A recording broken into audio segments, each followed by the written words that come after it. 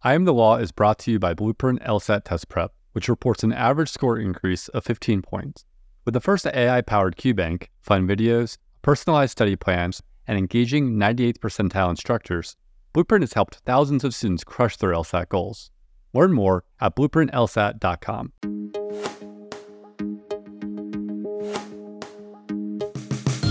From Law Hub, this is I Am the Law, a podcast where we talk with lawyers about their jobs to shed light on how they fit into the larger legal ecosystem.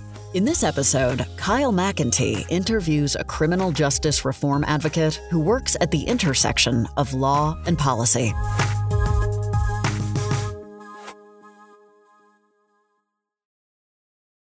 Support comes from Seton Hall University School of Law in Newark, New Jersey, where you can enroll full-time or in the weekend JD program.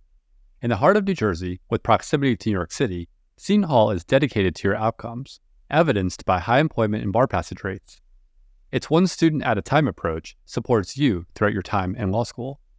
Their flexible, hybrid, weekend JD program allows working professionals to balance work, family, and law school. Learn more at law.shu.edu.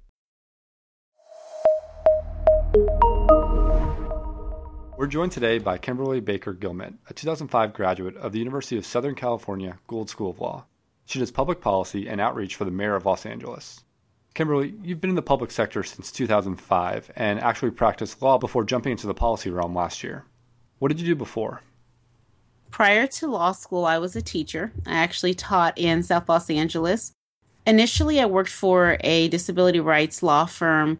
At the time, it was called Protection and Advocacy Incorporated. It's now called Disability Rights California. And I represented youth from underserved communities who had behavioral health challenges in efforts to divert them from the criminal justice system. From there, I went to the Attorney General's office and practiced in their civil group and then moved to the criminal appellate division from there. So before we get into what you do now, I want to talk a little bit about the mayor's office. Is the mayor the only elected official in this office? Yes, the mayor is the only elected official. However, he has 5 deputy mayors that oversee his different major policy areas. I am in the mayor's office of public safety under Deputy Mayor Jeff Gorell. And there are various policy shops in that particular office. So there's my office, there's the Gang Reduction and Youth Development Office, and Domestic Violence Policy Office, etc. But we all work to move the mayor's agenda. So you're in the Office of Reentry. Can you tell us a little bit about what that is and what the purpose is? The Mayor's Office of Reentry focuses on removal of barriers faced by formerly incarcerated individuals. However, it's looking at the entire trajectory, the entire pipeline, and what gets a person to the point of reentry. So obviously that's looking at what gets them to the point of incarceration, what gets them to the point of engaging in criminal behavior. So it's really looking at the whole person. And when you look at the whole person, you're looking at different pieces that impact that person. So for formerly incarcerated individuals, we know that there are some top drivers that really cause them to engage in criminal behavior. And we also know there are some areas that tend to be top obstacles for formerly incarcerated people. And those tend to be employment, housing, substance abuse, other behavioral health issues, family reunification, and mentorship / pro-social relationships. So we focus on policy programs and systems reform in those areas. So it's not just re-entering or transitioning from jail or freedom. It's also for those who have been free for a while but still face residual consequences from their incarceration. Absolutely. And one thing that is somewhat of a challenge, but it allows us to be creative, is that the city of Los Angeles, we have technically no jurisdiction over people when they are incarcerated. In Los Angeles, there are 2 bodies that have jurisdiction over incarcerated people. One is the county, second is the state. With regard to working with people when they are actually incarcerated, that's technically not in the city's jurisdiction. Our position with regard to currently incarcerated people is to push on policy and work to partner with county and state to support people currently incarcerated. But when people are actually released and returning to their communities, we have a lot of influence over what that is going to look like. We currently are focusing our energies and efforts on employment and then working with our home-based organizations to move the needle on housing, also on collateral consequences of conviction, like you noted, and with other issues with employment. There's Proposition 47 here in Los Angeles that requires legal support. And then other areas too, like restorative justice issues, trauma-informed care issues, etc. So it's a lot you're working on, but I actually understand that you are an office of one and that you opened the office. So how did that come about? I mean, it seems clear that your experience with the California AG's office really set you up nicely from understanding the legal landscape of it. So how did you transition from doing the legal side to trying to improve the city through all these restorative reforms? I think for me, every part of my career has been with an eye toward the bigger picture. When I made the decision to join the AG's office, I understood that in order to really effectively impact policy, I needed to have a good grasp of the legal landscape in the state. And also, I needed to understand the way things worked within a prosecutor's office in terms of discretion. And even from the consumer protection component of my work when I was at the Attorney General's office, I was representing state licensing boards, but oftentimes individuals who were applying for licenses or who were licensees of the various professional boards were denied licenses or disciplined or were actually had their licenses removed or revoked because of convictions, which many times were not related and had no nexus to the duties or qualifications of the job. For me, it has always been with an eye toward understanding better the landscape in which these reforms need to occur. One thing that brought everything full circle for me, when I was in the Attorney General's office, I remember when I was a teacher, and my students were some of the most resilient and smart kids you would ever meet, but they face some of the most challenging obstacles that I had seen for little people to have to deal with. Seeing kids who were physically abused, who were being neglected, whose families, mothers were engaged in human trafficking, or the fathers were trafficking the mothers, substance abuse issues, but they came to school and wanted to be there. They wanted better for themselves. And so I just remember always fighting as a teacher for more for my students. And so once I realized that there were larger issues at play, I knew that I needed to go to law school to change that. And so then when I fast forward to my career as a deputy attorney general and I'm looking at my caseload as a criminal prosecutor, I'm looking at the probation reports of the defendants. Almost like clockwork, the defendants face some of the same obstacles, the same living situations, the same familial challenges that my students faced 15 years earlier. And so for me, it really made it very clear in that moment in time that this issue was about looking at the whole person and creating a landscape where they would truly have opportunity to be their best selves. And criminal justice issues and incarceration issues and crime are not just about the moment in time the crime is committed. As we all know, it's about so much more than that, and it's about generational, cyclical issues.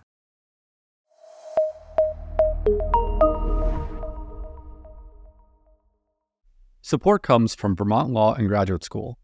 Vermont Law and Graduate School empowers students to dream big. It welcomes and shares passions for social justice, the environment, criminal justice reform, and so much more. At VLGS, realism and idealism collide.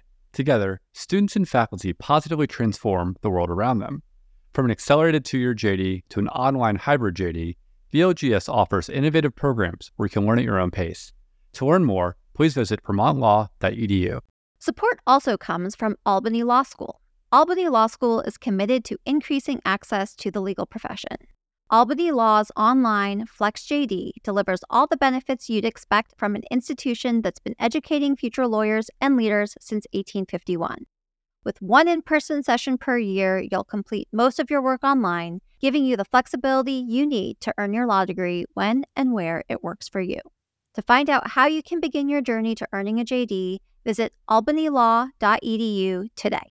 Support also comes from Baylor Law School, the smallest and oldest law school in Texas. Baylor Law has 3 entering classes, 15 tracks of study, strong bar passage and employment rates, robust scholarship offerings, numerous clinics and joint degree programs, and a focus on preparing excellent and ethical lawyers. Visit the Baylor Law website to learn more and to apply for free to the spring, summer, and/or fall entering classes. So none of these issues are new in Los Angeles.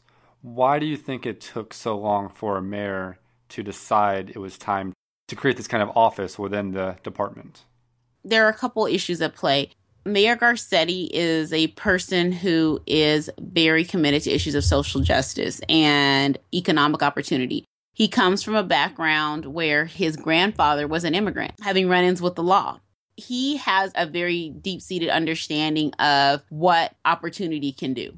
Up until he established the Office of Reentry, prior to that, the only other Los Angeles mayor that really meaningfully addressed reentry was Mayor Tom Bradley, our first African-American mayor of Los Angeles. And he had a reentry coordinator, but he never actually established an Office of Reentry. If you couple Mayor Garcetti's background and understanding with some of the public goodwill and the landscape in which we live, where there is more understanding that the issue of criminality is not just about the moment in time the crime is committed, coupled with the information that is starting to be widely understood that locking people up and forgetting about them does not work. It does not drive down crime.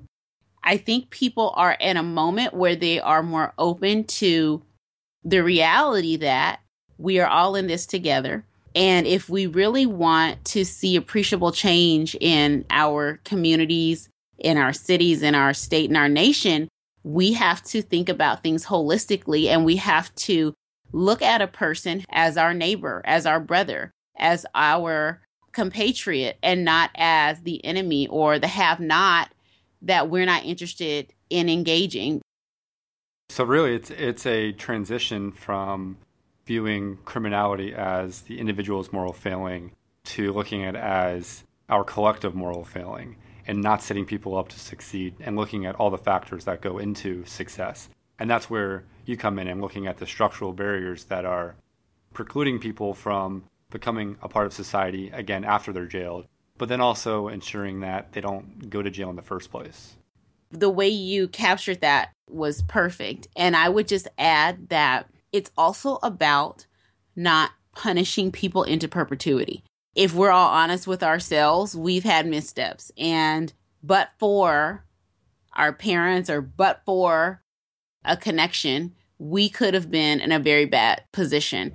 Most of us aren't paying for the rest of our lives for our missteps. So that's part of it too. Forgiving people and allowing them to really move forward and to really be allowed to, quote unquote, pay their proverbial debt to society and not be punished into perpetuity for their missteps. So let's talk about how you actually do this. It's part programming, it's part developing policy, and it's part outreach. Talk to me a little bit about the programming. And in particular, I'm interested to hear about Proposition 47, which you mentioned earlier. Proposition 47 is a state law that was recently passed, which reclassifies certain low-level drug and property offenses from felonies to misdemeanors. However, there have been some challenges, and my office is working to work through those. So what are some of those challenges? The public defender's last count, there was 1.3 million Los Angeles County residents eligible for Prop 47 reclassification. And to put that in context, that's out of 10 million people in the entire county. Yes. The individuals who are eligible for reclassification need to, number one, be aware that they're eligible, and number two, actually file the paperwork to allow them their felony to be reclassified. So they actually have to go through a filing process to have the felony reclassified as a misdemeanor. Yes, absolutely. Because it is not automatic and because people aren't even aware that they're eligible, there is an outreach effort being undertaken in the County of Los Angeles to get the word out about it. The public defender is leading the charge because there was a motion by the Los Angeles County Board of Supervisors in December of 2015 charging the public defender with doing that. Also, as part of that motion, my office was charged along with the county counterpart to reach out to community stakeholders and formerly incarcerated individuals to discuss how best to access the projected cost savings to be realized from Prop 47 implementation. So I think it's worth pointing out here that Los Angeles and Los Angeles County are not coextensive. What is the overlap like in terms of working with the county when you are accountable to a different boss, essentially? You have the County of Los Angeles, and then the City of Los Angeles, which is within the county. And within the county, there are other cities. Compton, for example, is another city in the County of Los Angeles. However, we are all independent and make decisions independently of the county. The county oftentimes factors in things impacting the city of Los Angeles because we are its most populous city. When we look at the number of people that pass through Los Angeles County jails annually, which is roughly 163,000 people, we know that the majority of those people are returning to the city of Los Angeles. So the city of Los Angeles has a very significant stake in the conversation around reentry. And that's why we work very closely with one another to push different policies, to support different laws and agreements that we are going to either separately or collectively try to move forward. So because of shared geographic space, you really do need to always be in contact and collaborating instead of butting heads. Absolutely. Take one step back here and explain to our listeners why it is that reclassification matters. Sometimes punishment extends beyond what we think of as the punishment. And it strikes me as that's what's going on here, but I want to hear a little bit more about how that works in practice. There are significant collateral consequences to conviction, one of which is employment opportunities are often taken off the table when someone is formerly incarcerated, specifically when they have a felony conviction. There are certain private employers and certain public entities for a long, long time that would not consider individuals who had felonies. If a person had a felony on their record, it was an automatic denial. Now, we're currently in a time where many public entities have stopped with the policy of immediate denial with felonies. And the city of Los Angeles, I can proudly say, does not discriminate in that way. However, it still is very much an issue. There are still very many entities that if there is a felony on the record, they will not even consider the applicant. And then that then dovetails into another policy issue that our office is working very hard to move forward. So in November 2015, President Obama signed an executive order directing all federal agencies to remove the box from all of their job applications. And also in 2014, the state of California enacted AB 218, which made that same requirement of public agencies and entities within the state of California.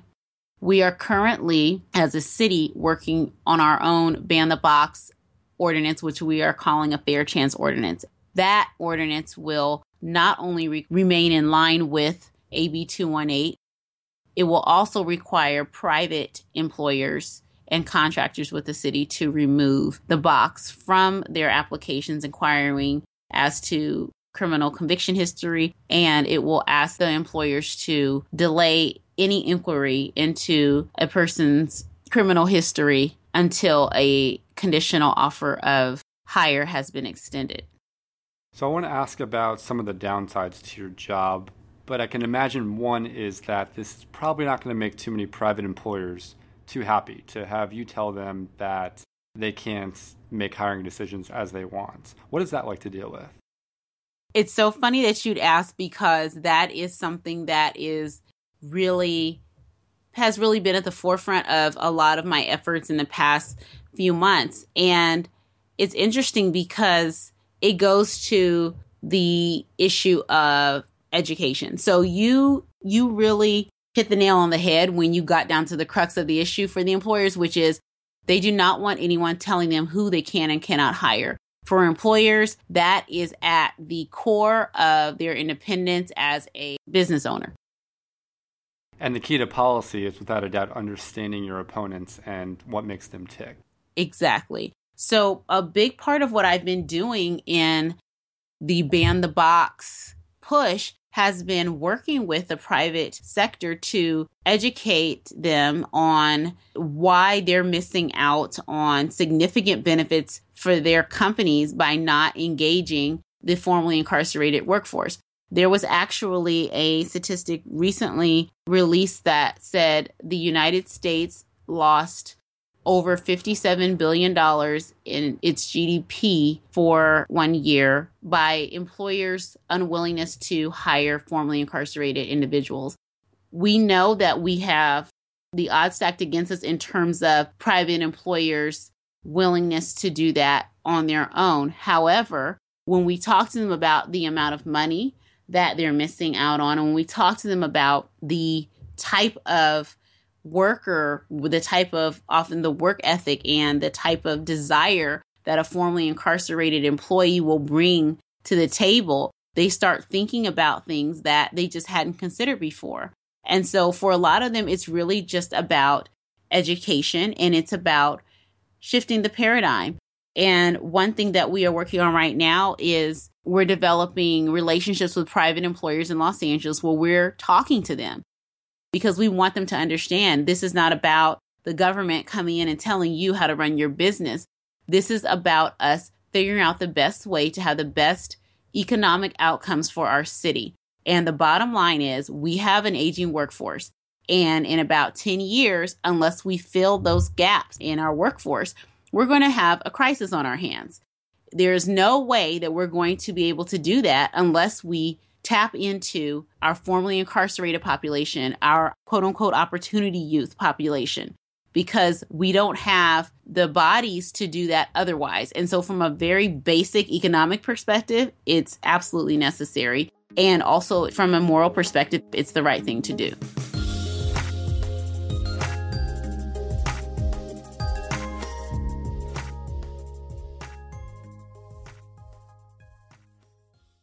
I Am the Law is a Law Hub production. Don't forget to subscribe and rate the show in your favorite podcast app. Thank you to our presenting sponsor, Blueprint LSAT Test Prep. Thank you also to our other sponsors, LSAT Lab, Seton Hall University School of Law, Vermont Law and Graduate School, and Baylor Law.